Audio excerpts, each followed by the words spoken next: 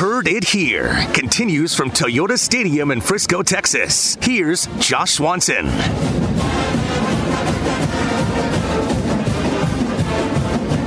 back to Heard It Here with Swanee at 740 AM The Fan.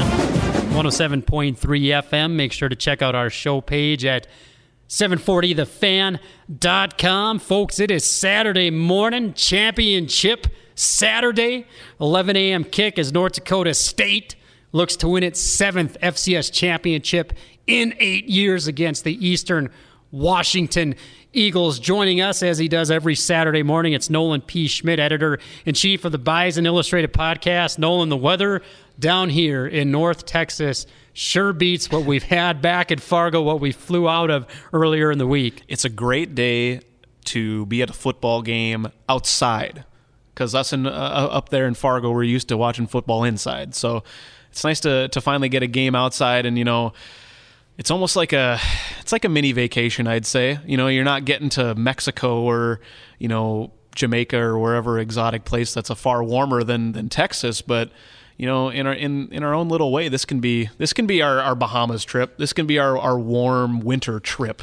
For a lot of Bison fans, it really is. I know a lot of Bison fans. We've seen them out and about in Plano and Frisco and Dallas through the better part of this week. It's 50, 60 degrees down here, which sure beats the wind chill advisories back home.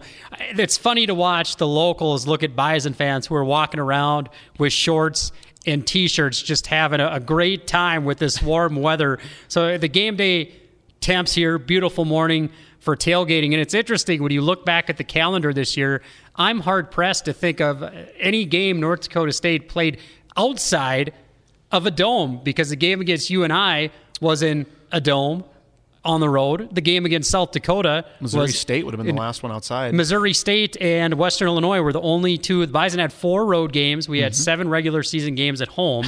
2 of the road games were inside at the Unidome and Vermilion Dome. So the last time North Dakota State played outside was against Missouri State here in Springfield. It's Springfield in November, and before that it was playing in a rain-soaked field, kind of a early wintry mix down in Macomb, Illinois. Those are the only 2 games the Bison have played outside all year. And everyone knows North Dakota State practices outside. During the blizzard that happened the week of Christmas, North Dakota State had put an announcement out on Twitter that that campus was closed. Only emergency personnel were to report to the university. And Ty Brooks, the North Dakota State running back, tweeted in response, "We must be emergency personnel." So the Bison aren't going to have any issues playing outdoors, but it is so great to end the year playing outside on such a beautiful day. Yeah, absolutely. I mean, it's something that, I don't know, I don't want to say it's an expectation at this point, Swanee, but we're starting to get to that point now where we're going for 7 in 8 years. I think it's kind of become an expectation. Fans plan for it well before the season. You know, they got their tickets bought in August, ready to go to Frisco. You know, it's just so it's more remarkable than anything that, you know, at this juncture in NDSU athletics, NDSU football, you know, fans can feel confident in booking a flight to Texas in August and book a hotel in Texas in August and buy tickets to a game in August, knowing full well that their team 90% is probably going to be there and not have to worry about it. And that is so unique in all of sports and all of college football, and the stuff you do at Bison Illustrated. You have an opportunity to talk with a lot of players, to talk with a lot of coaches, and in particularly talk with a lot of Bison fans. And I know every week I'm out there, whether it's on the streets of Fargo reporting live for 740 The Fan. This is Josh Swanson, or on the Bison Illustrated podcast or my Swanee Says column. North Dakota State has a lot of fans that this trip has been planned out for months. They have the locations they like going to in this area, whether in Plano, Frisco, or Dallas. Exactly where to go. The restaurants, the pub, the good pubs, barbecue, the bars, the good barbecue, the Texas brisket, and they've got the flights booked in advance. And what are you hearing from Bison fans, not just this week, but through the course of the year, how they view this trip this annual pilgrimage to Frisco, Texas, how they view that and how much they enjoy coming down here to watch the Bison. Well, I mean, I don't know if you need to get, direct quotes from fans. I mean, you can watch, video dating back to 2011, Swanee, 12, 13, all these years that NDSU has been able to come down to Frisco outside of 2016. I mean, the testament lies in the amount of Bison fans that are down in Frisco right now. More than anything, Swanee, is that, the Frisco Chamber of Commerce and the people of Frisco, Plano, this area, they prepare for this weekend as if NDSU is coming down, just like Bison fans prepare to be here on this weekend. So, I mean, it comes down to more of a group effort than anything. I mean, the fans show up in droves when NDSU is here, but at the same time, I don't think... there's a reason why they call it Fargo South for a reason. It's a real unique relationship with the Frisco area and the Plano area, how they really open their arms and roll out the red carpet for Bison fans. And I want to read some numbers to you. You talk about bowl game attendance, and here there are Bison fans all over the place, probably going to have 20,000 plus, mostly wearing yellow inside the stadium today, around town this week. It reminds me, last year, down here in Frisco, we saw James Madison fans, a lot of purple all over the place. It's been tough. I mean, we've run into a few Eastern Washington fans out on the streets at different restaurants and bars, but you really haven't seen a strong contingent from Eastern Washington down here, and part of that is probably the travel difficulties. But listen to these numbers. This is some bowl game attendance in 2018. The Camellia Bowl, Georgia Southern versus Eastern Michigan, 17,000. The Great Camellia Bowl. What a great bowl. Right? The Frisco Bowl, which happened here the Wednesday before Christmas, Ohio versus San Diego State, a reported attendance of 11,000. I watched that game. There were not 11,000 people in the stands on a rain-soaked night here. The Gasparilla Bowl, Marshall versus South Florida, 14,000.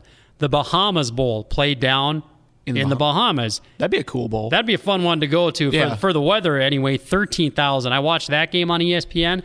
There were not 13,000 people at the Bahamas Bowl. That must have been corporate seats and number of tickets they gave away or allotted to each school, because it did not look like there were more than 5,000 people at the Bahamas Bowl. And then the Idaho Potato Bowl between BYU and Western Michigan. Boise State on the blue turf, they had just over 18,000 people at that stadium. And the crowd inside, there will be more Bison fans here in Frisco, Texas for this game, 1,000 miles away from home, than there were at any of those bowl games, which just really speaks to how Bison fans have taken to this community in this area for the national championship. Yeah, and you wonder, you bring up the point of there were a ton of James Madison fans here last year. But you have to remember that James Madison was defending the national championship in 2017. Obviously, they had won in 2016. So, I mean, it makes sense for fans to be here. For Eastern Washington, the last time they were here, Swanee, it was 2010. It was the year that, Brock Jensen, quote unquote, fumbled at the goal line in Cheney, Washington.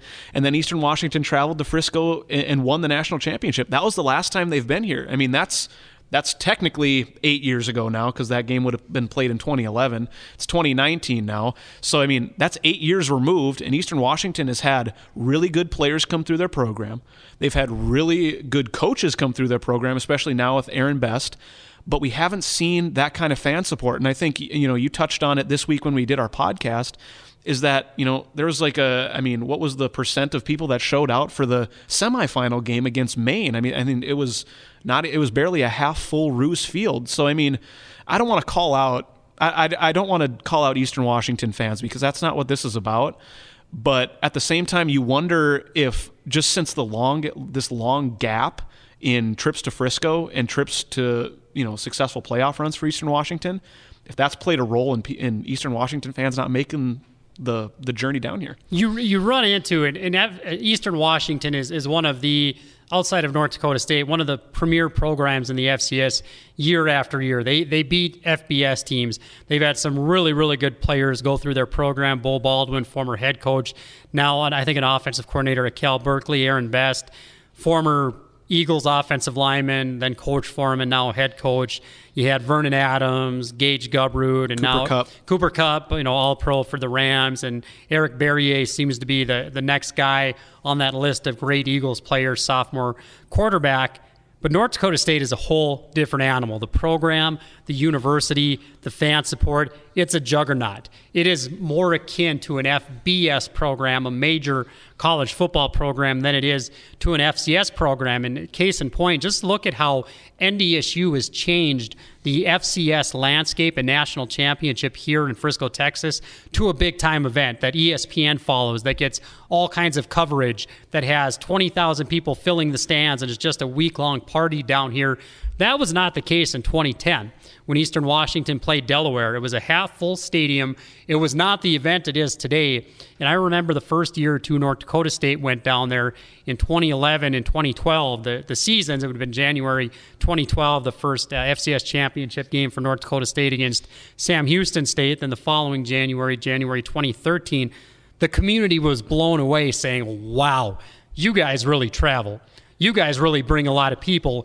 And just as North Dakota State has stepped up its game, you saw bar owners and restaurant owners tweeting out and putting on social media the night of the semifinal game against South Dakota State, how they were cheering for North Dakota State. And I know, for KFGO, we were broadcasting live from Wild Pitch, one of the bars here in Frisco, Texas, on Friday, and talking to some of the staff there. They were saying that that's the weekend, this weekend, out of all the weekends on the calendar they want to work, the staff that has more seniority gets to pick when they work. They all want to work this weekend and this week because that's when they make a ton of money in tips, because Bison fans like to party, they like to get out here early, and they take care of their servers, and it's a packed house. I mean, everywhere we've been this week has just been wall-to-wall green and yellow. Want to thank a couple of businesses back home that are making this live broadcast from Toyota Stadium possible. Central Steel, Welton's Tire Service, Wild Rice Electric, Seaberg Power Sports, and Peterman Seeds of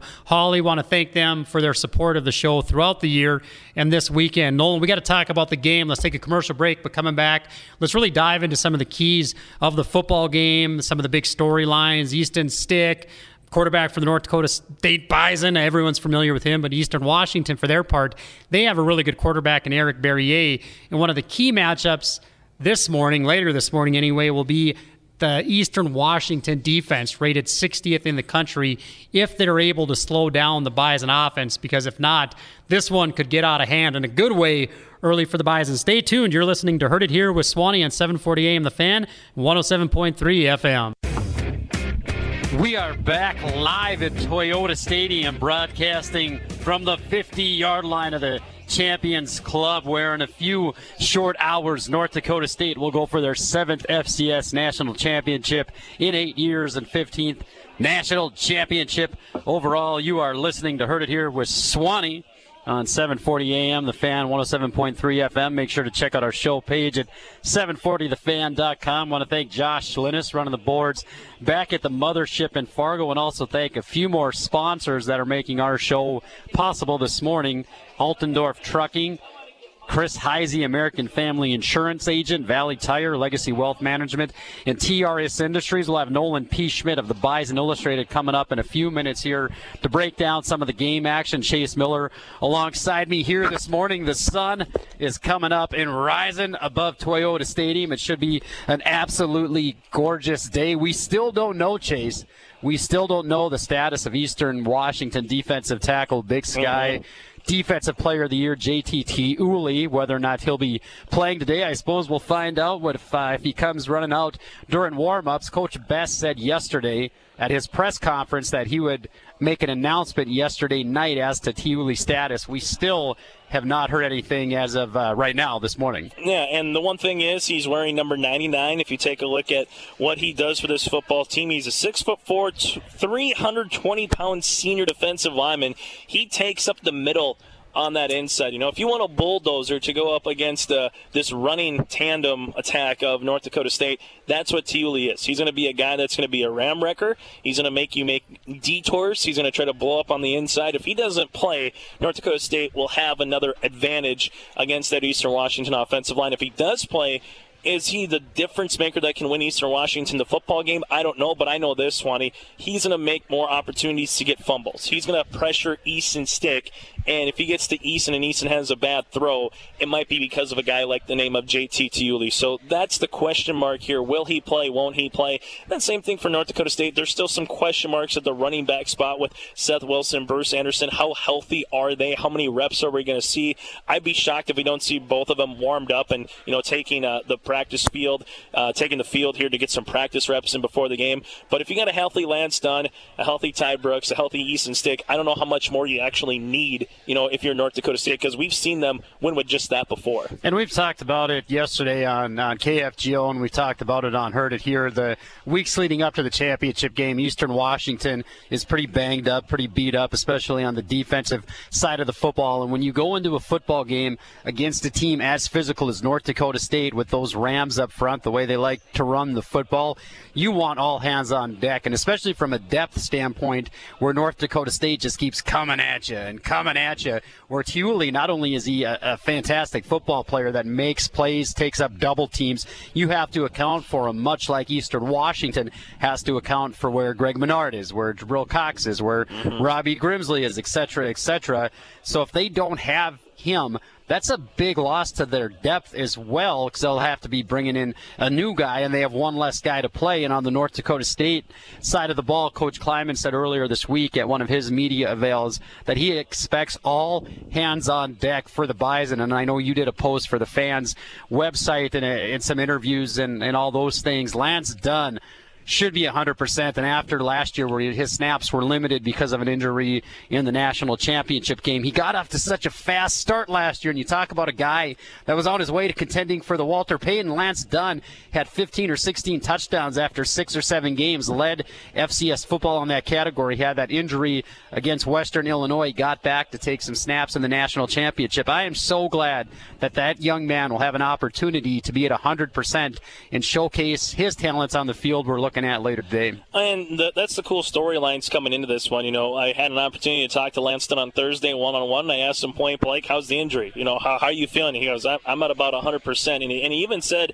it wasn't so much that it was the arm that was giving him body. He goes, once you play through a whole season, your whole body's just nicked up. I mean, it's just, you just need a couple days of rest. And Chris Kleiman said after, you gave Lance Dunn a couple of weeks off and he came back, he looked as fresh as can be. So, Lance Dunn's ability to cut and then his ability to go from, first to fourth gear is something that a lot of running backs don't have normally. It's either you come right out of the chute and you're gone, or you're that big bulldozer like a Tyler Roll that's going to go right through the teeth. Well, Lance Dunn kind of reminds me of a Sam Ojiri a little bit. He can be patient at times, but if he sees a hole, he's going to, turn it up the field and try to get as many yards. And you go to the Lance Dunn story, how about a guy like Greg Menard? Last year in fall camp, not even a week into fall camp, he tears his ACL, misses the entire season. Yes, he was here last year on the sidelines, but he wasn't in his helmet. He wasn't in the shoulder pads. Same thing for a guy like Dan Marlette. Another ACL injury that you went over, and he lost out in the Missouri State game, the conference opener last season. So there's so many seniors, and it happens to every team. Eastern Washington on defense has been ravaged. They got 9 starters that have been out due to injury at some point, whether it's a season-ending injury or missed a game or two. But there's so many storylines just on the injury front of how North Dakota State has overcame adversity. And Matt Entz talked about it, and he pointed out Greg Menard and Dan Marlette.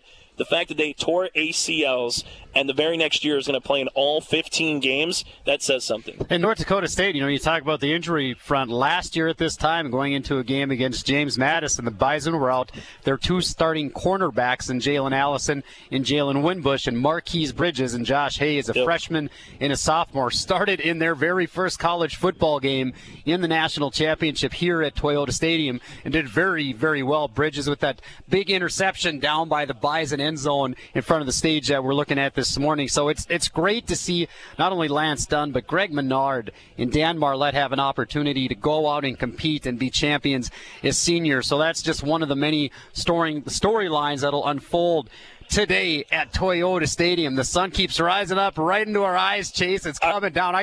I literally have my sunglasses on inside my Oakleys in Toyota Stadium looking down on the field. Well, the one thing I'm saying, is it possible to get a suntan in a press box? Because right now, I think I might need a little sun tan lotion, Swanee, because my right side's going to be a little bit darker or redder than my left side coming up here pretty quick. It is beautiful tailgating weather out there. There are going to be a lot of North Dakota State fans in shorts and T-shirts having a good time with some beverages out at tailgating this morning, and they probably will get a suntan out there in Frisco, Texas. It's just a great day for college football as North Dakota State seeks the all-time FCS record for number of national championships. They're tied right now with 6 FCS titles with Georgia Southern, and Coach Kleiman can tie Jim Tressel of Youngstown State, who obviously went on to Ohio State. Now he's the president in Youngstown State. He leads all FCS coaches with 4 national championships. There's a couple tied at 3, including Craig Bohl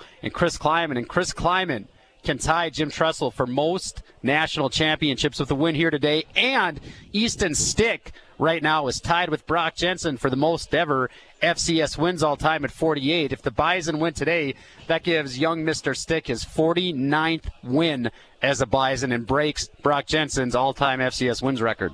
Swanee, I know you're going to get Nolan on here from Bison Illustrated, and we'll continue the conversation, obviously, there. And then my show, we're going to hear from Larry Weir, the voice of Eastern Washington, get an inside look before he gets on the radio for the Eagles radio network, and then going to talk with Matt Larson, get kind of a state of North Dakota update before Westwood One gets going at 10:30 with the pregame. But at the end of the day, when you look at Chris Kleiman, I guess my question to you is what. And it's going to be a question that I know someone's going to ask in the post-game press conference to Chris. What do you want your legacy? Or when people talk about your time at North Dakota State, what's going to best describe him as a head coach, but him as an assistant coach? Players coach, we know that, a guy that wants to get along with everybody, not to be a people pleaser, but just genuinely wants to have relationships. He doesn't care about, the end of the day, necessarily about wins and losses. Yes, he gets paid for it. Yes, championships are, as in his words, dynamite, but he wants to build relationships with people. And he talked about going to Carson Wentz's wedding this summer with Easton Stick and him, flying out there together and having some fun. But what's the best word or sentence or two to best describe what Chris Kleiman's legacy is going to be when we take a look back 10 years from now as a head coach at North Dakota State? Class act, integrity. And we had former Bison head coach, NDSU Hall of Famer Rocky Hager, who has 4 championships with the Bison, 2 as a head coach. We had him on yesterday and had a chance to visit with him, and you can listen to that interview on the fans website and also KFGO.com. And the thing that struck me, I've known Rock going back to when he made my twin brother and I ball boys in the 1990s. You heard the emotion in his voice talking about all the former players he had an opportunity to see at the Bison practice yesterday afternoon. And I think when you ask Chris Kleiman about it, the championships stand out, the wins over Iowa, all the hardware, all the great player. But at the end of the day, what I think Chris Kleiman will say about that is the young men that he coached. Not just the fact they were great football players, but they're great men. They've turned into, you talk to some of the guys that have went through the program under Coach Kleiman, and what strikes me, Chase, is their integrity, their leadership skills, and how well prepared they were for life after football. And I think Coach Kleiman will say that what he wants to be remembered for is just the guys and the caliber of players that went through the program. And, if he comes down here in a couple of years, whether he's head coaching at Kansas State or he retires, whatever's going to happen, if Chris Kleiman walks into a bar in about 10 years down in Frisco, he ain't buying Texas, a drink, man. He's going to have a lot of people wanting to take photos with him, a lot of fun. I mean, and that's the cool thing, go to these places, and how many past players have you seen in your time here, Swanee? Not just this weekend, but in previous years. Last year, you got to see the Billy Turners, the Kylie Emanuels of the world. We saw that a little bit more this year with Nick DeLuca. Ryan Smith comes down. I mean, it just really is the ultimate, you said homecoming, I'm going to say like class reunion almost in a sense for Bison football. It really is. And when we talked with Coach Hager yesterday, you hear about a guy like Ardell Wiegand, who was a member of a championship team in the 1960s, kind of one of the forefathers of that era of Bison football, went on to coach a long career in college football, including at Northern Iowa. And Coach Kleiman referenced him after the championship game last year in the post-game press conference. And Rocky Hager mentioned him to us yesterday. When you see guys from the 1960s teams, guys like George Kallenbach, who won a championship in 65. When guys like that come back, and it means so much to them. I had a message from Michael Kallenbach, George's nephew, who played for the Bison in the 1990s. How much the guys that aren't here miss being here. And Brock Jensen told us the same thing. He wasn't able to make it down this year, but how much it means to them. Folks, we got a great show coming up for the next hour on Heard It Here with Swanee at 740 AM The Fan and 107.3 107.3 FM. We're going to have Nolan P. Schmidt from the Bison Illustrated magazine. Nolan and I have a podcast at BisonIllustrated.com. We're going to be breaking down the game action, and then we've got wall-to-wall coverage. Chase has got more coming up for you. We got Westwood 1 carrying the game, so you need to stay tuned. And after that, Derek Hansen from KFGO and the Fan will have a live call-in show. It's Championship Saturday here in Frisco, Texas. Bison Nation, get ready.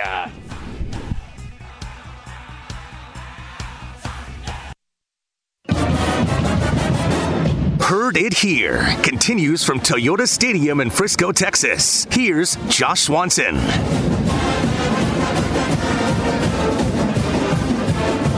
Welcome back to Heard It Here with Swanee at 740 AM The Fan. 107.3 FM. Make sure to check out our show page at 740thefan.com. Folks, it is Saturday morning, Championship Saturday. 11 a.m. kick as North Dakota State looks to win its 7th FCS championship in 8 years against the Eastern Washington Eagles. Joining us, as he does every Saturday morning, it's Nolan P. Schmidt, editor-in-chief of the Bison Illustrated podcast. Nolan, the weather down here in North Texas sure beats what we've had back at Fargo, what we flew out of earlier in the week. It's a great day to be at a football game outside, because us up there in Fargo, we're used to watching football inside. So it's nice to finally get a game outside, and it's almost like a mini vacation, I'd say. You're not getting to Mexico or Jamaica or wherever exotic place that's a far warmer than Texas, but in our own little way, this can be our Bahamas trip. This can be our warm winter trip. For a lot of Bison fans, it really is. I know a lot of Bison fans. We've seen them out and about in Plano and Frisco and Dallas through the better part of this week. It's 50, 60 degrees down here, which sure beats the wind chill advisories back home. It's funny to watch the locals look at Bison fans who are walking around with shorts and T-shirts, just having a great time with this warm weather. So the game day temps here, beautiful morning for tailgating. And it's interesting when you look back at the calendar this year, I'm hard-pressed to think of any game North Dakota State played outside of a dome, because the game against UNI was in a dome on the road. The game against South Dakota Missouri State would have been the last one outside. Missouri State and Western Illinois were the only two. The Bison had 4 road games. We had 7 regular season games at home. 2 of the road games were inside at the Unidome and Vermilion Dome. So the last time North Dakota State played outside was against Missouri State here. In Springfield. It's Springfield in November, and before that it was playing in a rain-soaked field, kind of a early wintry mix down in Macomb, Illinois. Those are the only 2 games the Bison have played outside all year, and everyone knows North Dakota State practices outside. During the blizzard that happened the week of Christmas, North Dakota State had put an announcement out on Twitter that that campus was closed. Only emergency personnel were to report to the university, and Ty Brooks, the North Dakota State running back, tweeted in response, "We must be emergency personnel." So the Bison aren't going to have any issues playing outdoors, but it is so great to end the year playing outside on such a beautiful day. Yeah, absolutely. I mean, it's something that I don't know. I don't want to say it's an expectation at this point, Swanee, but we're starting to get to that point now where we're going for 7 in 8 years. I think it's kind of become an expectation. Fans plan for it well before the season. They got their tickets bought in August, ready to go to Frisco. It's just so it's more remarkable than anything that at this juncture in NDSU athletics, NDSU football, fans can feel confident in booking a flight to Texas in August and book a hotel in Texas in August and buy tickets to a game in August, knowing full well that their team 90% is probably going to be there and not have to worry about it.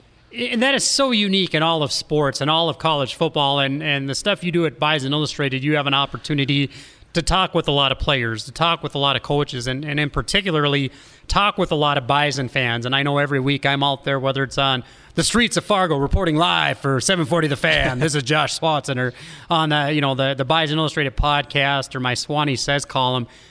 North Dakota State has a lot of fans that this trip has been planned out for months. They have the locations. They like going to in this area, whether in Plano, Frisco, or Dallas. Exactly where to go. The restaurants, the pub, the good pubs, barbecue, the bars, the good barbecue, the Texas brisket, and they've got the flights booked in advance. And what are you hearing from Bison fans, not just this week, but through the course of the year, how they view this trip, this annual pilgrimage to Frisco, Texas, how they view that and how much they enjoy coming down here to watch the Bison? Well, I mean, I don't know if you need to get, direct quotes from fans. I mean, you can watch, video dating back to 2011, Swanee, 12, 13, all these years that NDSU has been able to come down to Frisco outside of 2016. I mean, the testament lies in the amount of Bison fans that are down in Frisco right now. More than anything, Swanee, is that, the Frisco Chamber of Commerce and the people of Frisco, Plano, this area, they prepare for this weekend as if NDSU is coming down, just like Bison fans prepare to be here on this weekend. So, I mean, it comes down to more of a group effort than anything. I mean, the fans show up in droves when NDSU is here, but at the same time, I don't think... there's a reason why they call it Fargo South for a reason. It's a real unique relationship with the Frisco area and the Plano area, how they really open their arms and roll out the red carpet for Bison fans. And I want to read some numbers to you. You talk about bowl game attendance, and here there are Bison fans all over the place, probably going to have 20,000 plus, mostly wearing yellow inside the stadium today, around town this week. It reminds me, last year, down here in Frisco, we saw James Madison fans, a lot of purple all over the place. It's been tough. I mean, we've run into a few Eastern Washington fans out on the streets at different restaurants and bars, but you really haven't seen a strong contingent from Eastern Washington down here, and part of that is probably the travel difficulties. But listen to these numbers. This is some bowl game attendance in 2018. The Camellia Bowl, Georgia Southern versus Eastern Michigan, 17,000. The Great Camellia Bowl. What a great bowl. Right? The Frisco Bowl, which happened here the Wednesday before Christmas, Ohio versus San Diego State, a reported attendance of 11,000. I watched that game. There were not 11,000 people in the stands on a rain-soaked night here. The Gasparilla Bowl, Marshall versus South Florida, 14,000. The Bahamas Bowl played down in the Bahamas. That'd be a cool bowl. That'd be a fun one to go to for the weather anyway. 13,000. I watched that game on ESPN. There were not 13,000 people at the Bahamas Bowl. That must have been corporate seats and number of tickets they gave away or allotted to each school, because it did not look like there were more than 5,000 people at the Bahamas Bowl. And then the Idaho Potato Bowl between BYU and Western Michigan. Boise State on the blue turf, they had just over 18,000 people at that stadium. And the crowd inside, there will be more Bison fans here in Frisco, Texas for this game, 1,000 miles away from home, than there were at any of those bowl games, which just really speaks to how Bison fans have taken to this community in this area for the national championship. Yeah, and you wonder, you bring up the point of there were a ton of James Madison fans here last year. But you have to remember that James Madison was defending the national championship in 2017. Obviously, they had won in 2016. So, I mean, it makes sense for fans to be here. For Eastern Washington, the last time they were here, Swanee, it was 2010. It was the year that, Brock Jensen, quote unquote, fumbled at the goal line in Cheney, Washington. And then Eastern Washington traveled to Frisco and won the national championship. That was the last time they've been here. I mean, that's technically 8 years ago now, because that game would have been played in 2011. It's 2019 now. So, I mean, that's 8 years removed, and Eastern Washington has had really good players come through their program. They've had really good coaches come through their program, especially now with Aaron Best. But we haven't seen that kind of fan support. And I think, you touched on it this week when we did our podcast, is that, there's what was the percent of people that showed out for the semifinal game against Maine? I mean, it was barely a half full Roos Field. So, I mean, I don't want to call out, I don't want to call out Eastern Washington fans, because that's not what this is about. But at the same time, you wonder if just since this long gap in trips to Frisco and trips to, successful playoff runs for Eastern Washington, if that's played a role in Eastern Washington fans not making the journey down here. You run into it, and Eastern Washington is one of the, outside of North Dakota State, one of the premier programs in the FCS year after year. They beat FBS teams. They've had some really, really good players go through their program. Bo Baldwin, former head coach, now I think an offensive coordinator at Cal Berkeley, Aaron Best, former Eagles offensive lineman, then coach for him, and now head coach. You had Vernon Adams, Gage Gubrud, and Cooper Kupp, all-pro for the Rams, and Eric Barriere seems to be the next guy on that list of great Eagles players, sophomore quarterback. But North Dakota State is a whole different animal. The program, the university, the fan support, it's a juggernaut. It is more akin to an FBS program, a major college football program, than it is to an FCS program. And case in point, just look at how NDSU has changed the FCS landscape and national championship here in Frisco, Texas, to a big-time event that ESPN follows, that gets all kinds of coverage, that has 20,000 people filling the stands, and it's just a week-long party down here. That was not the case in 2010 when Eastern Washington played Delaware. It was a half-full stadium. It was not the event it is today. And I remember the first year or two North Dakota State went down there in 2011 and 2012. The seasons, it would have been January 2012, the first FCS championship game for North Dakota State against Sam Houston State. Then the following January 2013, the community was blown away saying, wow, you guys really travel.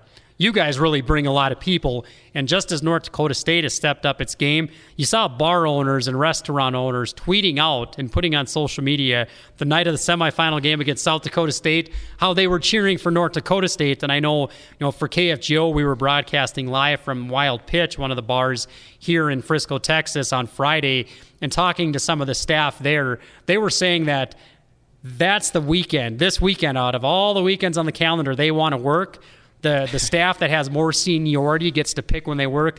They all want to work this weekend and this week because that's when they make a ton of money in tips, because Bison fans like to party, they like to get out here early, and they take care of their servers, and it's a packed house. I mean, everywhere we've been this week has just been wall-to-wall green and yellow. Want to thank a couple of businesses back home that are making this live broadcast from Toyota Stadium possible. Central Steel, Welton's Tire Service, Wild Rice Electric, Seaberg Power Sports, and Peterman Seeds of Hawley. Want to thank them for their support of the show throughout the year and this weekend. Nolan, we got to talk about the game. Let's take a commercial break, but coming back, let's really dive into some of the keys of the football game, some of the big storylines. Easton Stick, quarterback for the North Dakota State Bison. Everyone's familiar with him, but Eastern Washington, for their part, they have a really good quarterback in Eric Barriere. And one of the key matchups later this morning anyway, will be the Eastern Washington defense, rated 60th in the country, if they're able to slow down the Bison offense, because if not,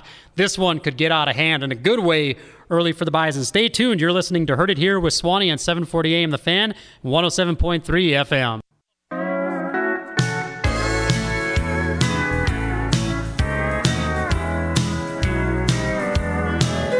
Gorgeous morning coming to you live from Toyota Stadium in Frisco, Texas. Table is set. North Dakota State looks to cap an undisputed heavyweight championship season. 15-0 would become the second team in FCS history for North Dakota State to run the table undefeated, joining the ranks of that great 2013 Bison team who beat Towson in the national championship game. This is Heard It Here with Swanee on 740 AM The Fan. Want to thank a couple of our sponsors for making this fine audio program available to you wherever you're listening in Bison Nation, coast to coast, sea to shining sea.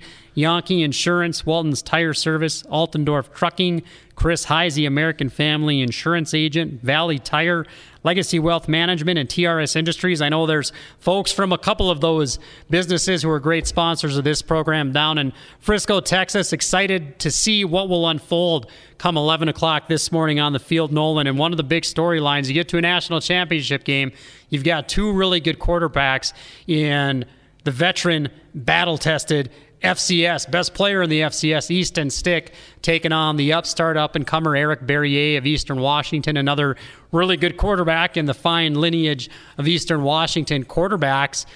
Boy, given the experiences of both quarterbacks, Easton Stick has been on this big stage. This will be the third time he's down in Frisco, Texas for a national championship. Nothing phases that cat. I think it's Easton Stick's show today, irrespective of how good young Mr. Barriere might be. Yeah, we can't take away anything of what Eric Barriere has done because, when you look at it from an Eastern Washington perspective, he comes in for Gage Gubrud, who for all intents and purposes, Swanee, he's been the best quarterback at that university since Vernon Adams, since probably. Vernon Adams probably. And Gubrud is pretty good too. He comes in for Gage Gubrud, who has this long lore in Eastern Washington football history. Passing Brock Jensen. I expect Easton Stick's best game is a Bison, and it's so. You would think he's played so well this year, week after week. He has, for his statistics, 26 passing touchdowns. He has 14 rushing touchdowns, so 40 total touchdowns.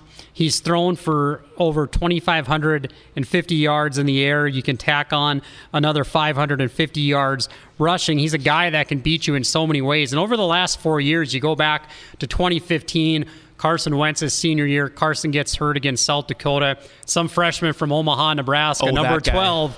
Easton Stick comes in and goes undefeated. You got, you're a freshman taking over for a guy named Carson Wentz, who goes on to become the second overall pick in the NFL draft, who was taking over from Brock Jensen, the all-time winningest quarterback in FCS history with 48 wins.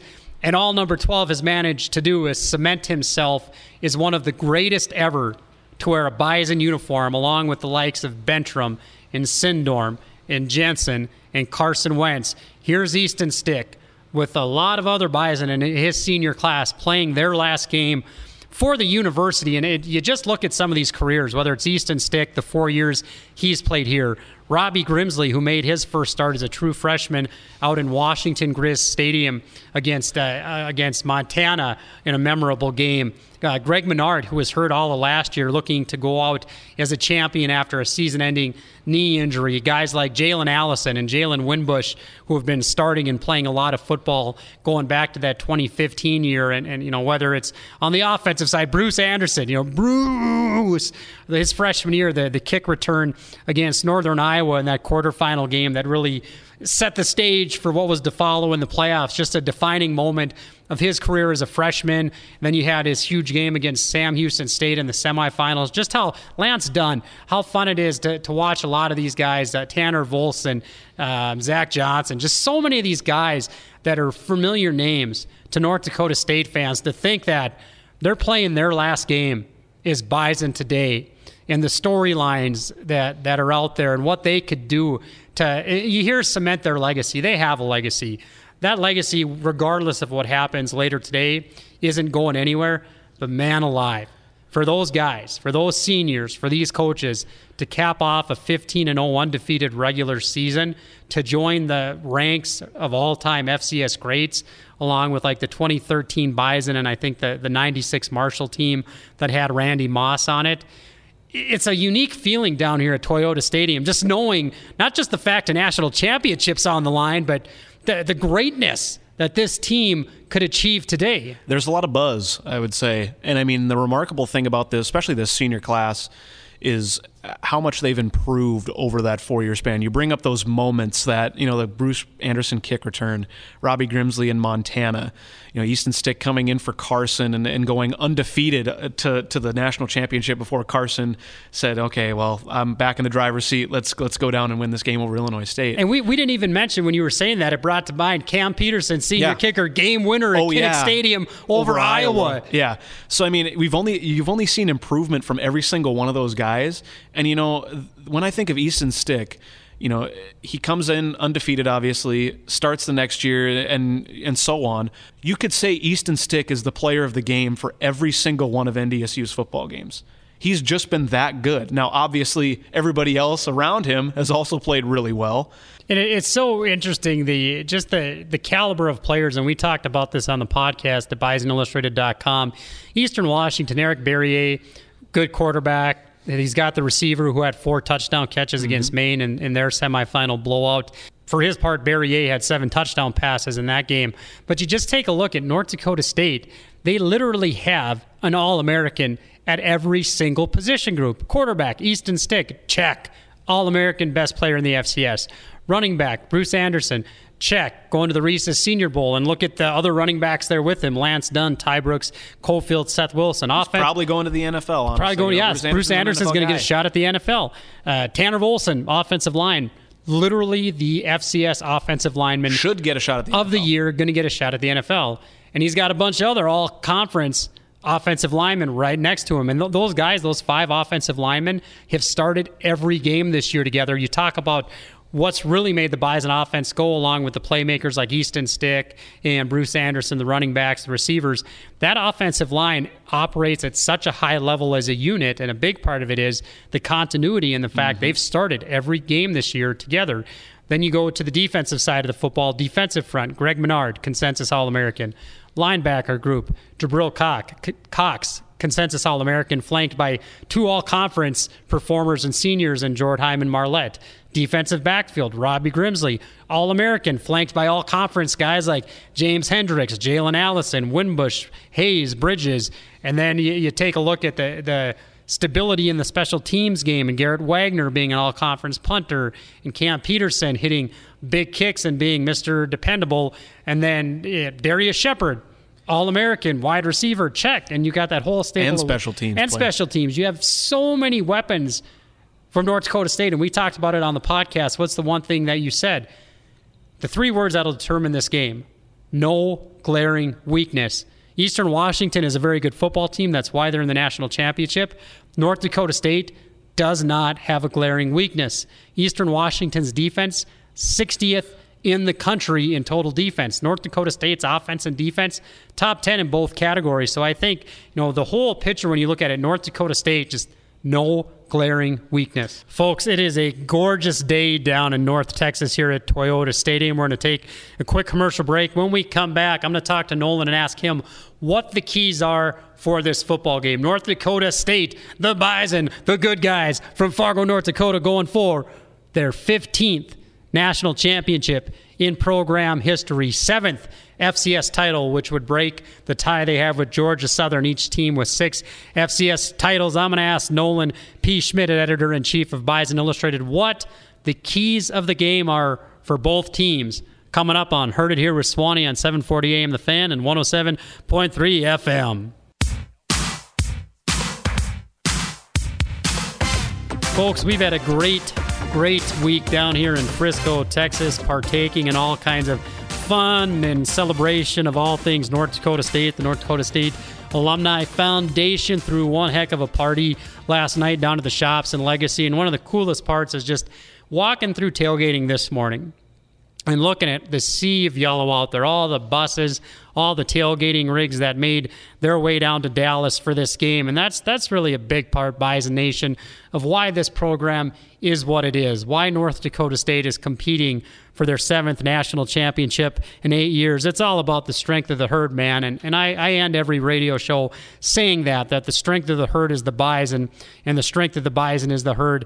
And that's exactly what I mean by that. So just hats off to you guys. I've been talking a lot this week. I was on KFGO from Wild Pitch for the better part of the day yesterday. My voice is running on fumes. I need to get some tailgating. Get the man fuel. some cough drops. Yeah, I need to get some cough drops, some coffee, maybe some other beverages to get the fuel in the gas tank to get me revved up for this championship game. Nolan P. Schmidt, editor-in-chief of Bison Illustrated, joining me this morning here on Heard It Here with Swanee. And Nolan, we hinted at this during the last segment, the quarterback play from each team and just the different offensive and defensive weapons North Dakota State has. And for their part, you mentioned McPherson, the running back for the Eagles, who has 1,300 rushing yards on the year. They've got Nasimba Webster, the receiver, who is over 1,000 yards, had 4 touchdowns against Maine. Both teams have playmakers coming into this football game, but just looking at the tail of the tape, is this a game that's really decided in the trenches between the offense and defensive lines? How do you see the game unfolding? Hasn't that always been the case this year? Right. The game is won in the trenches.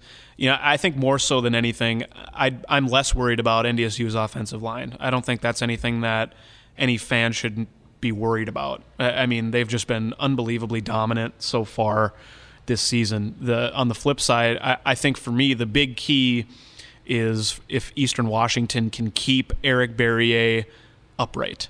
Obviously we touched on it, the dynamic defensive line, Greg Menard, Derek Tuska. Derek Tuska has been unbelievable this year. And I mean, the defensive line, the linebackers, Levi Jordan, Dan Marlette, Jabril Cox, the way they cycle in those players, they get fresh legs. They can beat offensive linemen around to get to the quarterback. I think Eric Barriere, we touched on it on the podcast a little bit. I mean, he's 6 foot, 195. That's not big for a quarterback. And, that's not saying that he's not tough. He can't hang in there and take the hits. It's absolutely not what I'm saying. But if you look at, what happened to Alabama, Oklahoma, Kyler Murray, who's roughly the same size as Eric Berrier, got absolutely shellacked by the best defense in the FBS. NDSU is the best defense in the FCS. So I have a feeling that something similar is about to occur to Eric Berrier. That being said, you wonder and you worry maybe a little bit. I don't think it's as big of an issue as it was about his mobility. I think, you want to keep him in the pocket without a doubt. I think, you saw that with Taryn Christian. When he gets outside the pocket, that's where he makes his big plays. But NDSU utterly neutralized Taryn Christian in 2 games this year, I think, for the most part, at least as the dual threat side of things. And they've neutralized dual threat quarterbacks all season. I think we'll see the same thing with Eric Berrier. I don't know if he's going to be able to be as dynamic, as dual threat-like against this front seven. I think that's where the game is won. If they can get pressure on Eric Berrier, get some early hits on him, have Eastern Washington go 3 and out their first 2 to 3 series, I think that opens up a huge window for NDSU to take advantage on the offensive end. The only really thing that I see Eastern Washington doing is having that run-pass option where you're having quick slants, quick curl routes. Sam McPherson's a really good running back. Do you, fake a handoff to him and have Berrier run out on an option, or vice versa? That sort of thing. Keep NDSU's defense guessing. That's where I think you'll have the best chance to beat them. Now, that being said, 9 times out of 10, when NDSU's defense is guessing, they're guessing right. So, I mean, you take what you can get on that regard. There are no questions. I think, at least in my mind, how Easton Stick is going to perform today.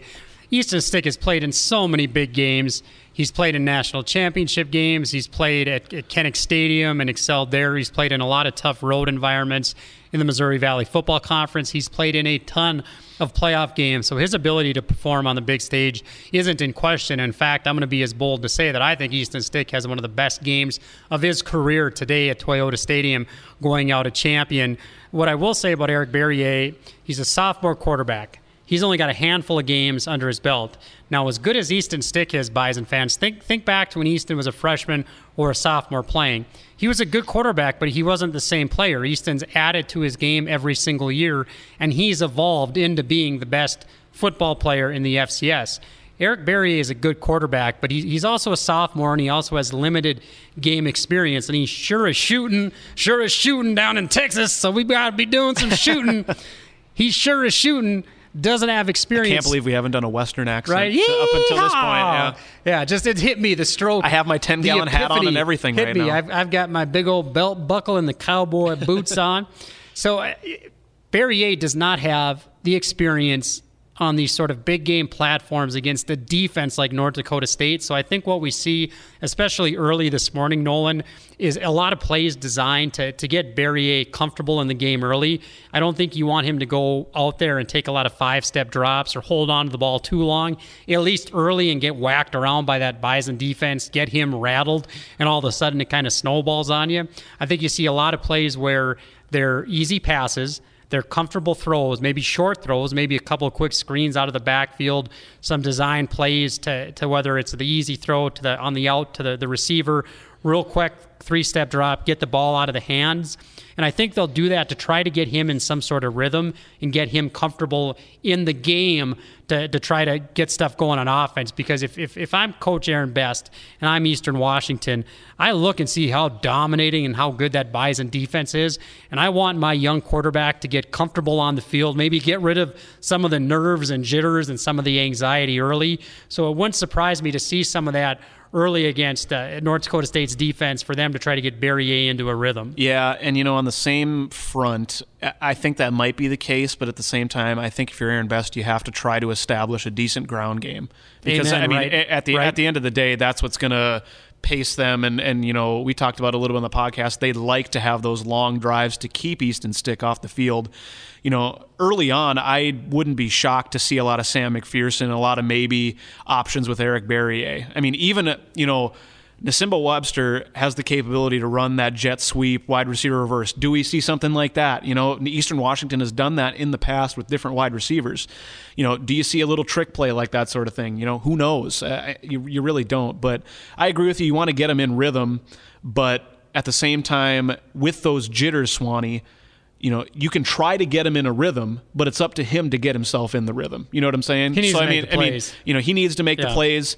If you leave a throw high, you leave a throw low, you leave a throw right or left, that's ripe for turnovers too. Who knows what's going to happen. I think you start out trying to establish that ground game before you try to maybe move towards trying those shorter passes. Folks, we got to take a quick commercial break here on Heard It Here with Swanee on 740 AM The Fan and 107.3 FM. Make sure you stay tuned throughout the morning. Westwood One will be bringing you complete coverage of today's game. Chase Miller and Derek Hansen will have more from 740 AM The Fan. Chase's show is coming up, and then Derek Hansen is going to have a call-in show after the game. After the break, we're going to talk more about the keys to the game and bring you our final game day predictions for the 2018 season here on 740 AM. The Fans Heard It Here with Swanee. This is it, the Big Magilla, the national championship. The Bison go for their 7th and 8th years, coming up later this morning against Eastern Washington. Nolan, we were talking about the keys to the game. And a big part of it, the way I look for Eastern Washington, one of their key games, you'd hit on it during the last segment, was trying to get some semblance of a running game going with McPherson. He comes into this game with over 1,300 yards on the season. This Eastern Washington team isn't your older brother's Eastern Washington team. They're much more balanced under Coach Best. They're about 50-50 this season as far as total yards passing compared to total yards rushing. And if Eric Berrier is having to throw the ball 40 times today, Eastern Washington's going to be in a hurt bag against North Dakota State. So I think that's one of the key things early on to watch how Eastern Washington tries to pierce that front seven on the Bison defense running the football. Yeah, you gotta. You have to assume that it's a lot of Berrier with his legs. Do they try to do something similar with Easton Stick like they did against South Dakota State, like the Bison did against South Dakota State? Just kind of rely on Eric Berrier's legs. Obviously, he's a fast player. He can make plays with his legs. You wonder if that'll help. But at the same time, Swanee, the way they rotate defensive linemen in, and we've hit it so many times this year, the way that they rotate and get fresh legs in there, you really have a hard time pinning down this defensive line specifically. The linebackers, they come on blitzes, and Jabril Cox is just a freak of nature. So I think either way, with the rotation and how quick they do it, I think it's going to be really, really hard to get Berrier going. And like you said, if he passes 40 times a game, that's when I think you kind of know that Eastern Washington is, a little, I don't know, in the hurt locker. Out over their skis where North Dakota State in over their heads. And not to say, because he was successful throwing the football against Maine, who had a really good defense, who was known for their defense. So, not to say that he can't make the throws, but at the same time, we can definitively say that NDSU's defense is far and away better than Maine's too. Yeah, and the big issue where I see the big distinction and differentiation in the national championship game today is Eastern Washington's defense versus the Bison offense, with Eastern Washington coming into this game giving up about 385 yards total offense per game. They're rated 60th in the country in total defense, juxtaposed to North Dakota State coming in at number 5 or 6 in total defense with Code Green. And I think NDSU is going to be able to do whatever they want on the offensive side of the football. And I think we see the same thing out of this Bison offense, maybe more so than we saw against Montana State and Colgate and South Dakota State in the 3 previous playoff games. I think North Dakota State's going to be able to run the ball. I think they're going to have the Eagles flummoxed with the play-action passing game. So I think if you're Eastern Washington, the mindset has to be, and maybe not their mindset, but what I'm seeing as an observer of the game, Eastern Washington has to know that they're probably going to need to hit at least 40 points to have a shot in this football game. That puts a lot of pressure on your offense. If you're a coaching staff saying, look, we need to, Eastern Washington's mindset on defense is going to be big plays. I think they're going to blitz the heck out of Easton Stick. I think they're going to take a lot of gambles. I think they're going to need to steal some possessions to try to come up with a few more possessions in the game to try to get the equalizer to level things out with how much better the Bison offense is versus the Eastern Washington defense. But I think in developing a game plan, if you're Eastern Washington, you're not approaching this like, well, this is going to be a 24-17 type of game. Your mindset, I think, is we need to score at least 40 points. North Dakota State can win in a defensive rock fight. North Dakota State can win in a shootout. North Dakota State can win a football game. As many ways there are to win a football game.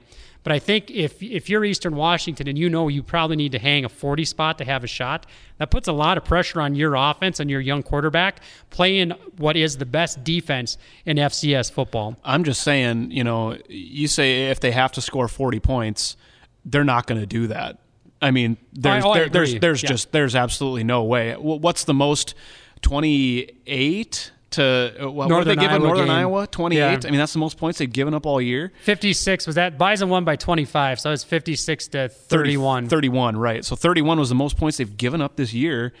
I mean, yeah, that's close to 40, but they're not going to put up 40 points, Swanee. I think, and I agree with you that puts a lot of pressure on a sophomore quarterback to say you need to go out and you need to score 40 points. In turn, if you're Eastern Washington's defense, you have to be able to force some turnovers. And NDSU has been unbelievably good this year at protecting the football, but at the same time, Eastern Washington is good at forcing turnovers. They're good at taking the ball away. You wonder if they can get some early turnovers. That might slow the game down a little bit, keep it a little bit tighter than what NDSU may want. But that being said, I don't know if that's going to happen either, because it's going to take a huge effort on NDSU's part to beat themselves in order for them to lose this game. And with so many playmakers, and both teams have a lot of seniors. Eastern Washington's a good football team. It's just North Dakota State is playing at such a high level right now in all phases of the game. There are no glaring weaknesses with this Bison football team. What's the glaring weakness with Eastern Washington? It's their defense, where teams are putting up a bunch of yards against them. In the playoffs, Nicholls State hung over 400 on them. Cal Davis hung over 400 on them. Maine hung up over 400 on him and had a bunch of ill-timed turnovers that Eastern Washington really took advantage of. Maine shot themselves in the foot with a ton of turnovers. North Dakota State has really taken care of the football this year, and you have a senior quarterback. We heard that from Coach Kleiman in one of the press conferences midway through the year. You take a look at Easton's numbers. He's got 40 total touchdowns, 26 passing, 14 rushing. He's very smart with the football. He gets the offense into the right place, and the Bison take care of the football, and that is so critically important.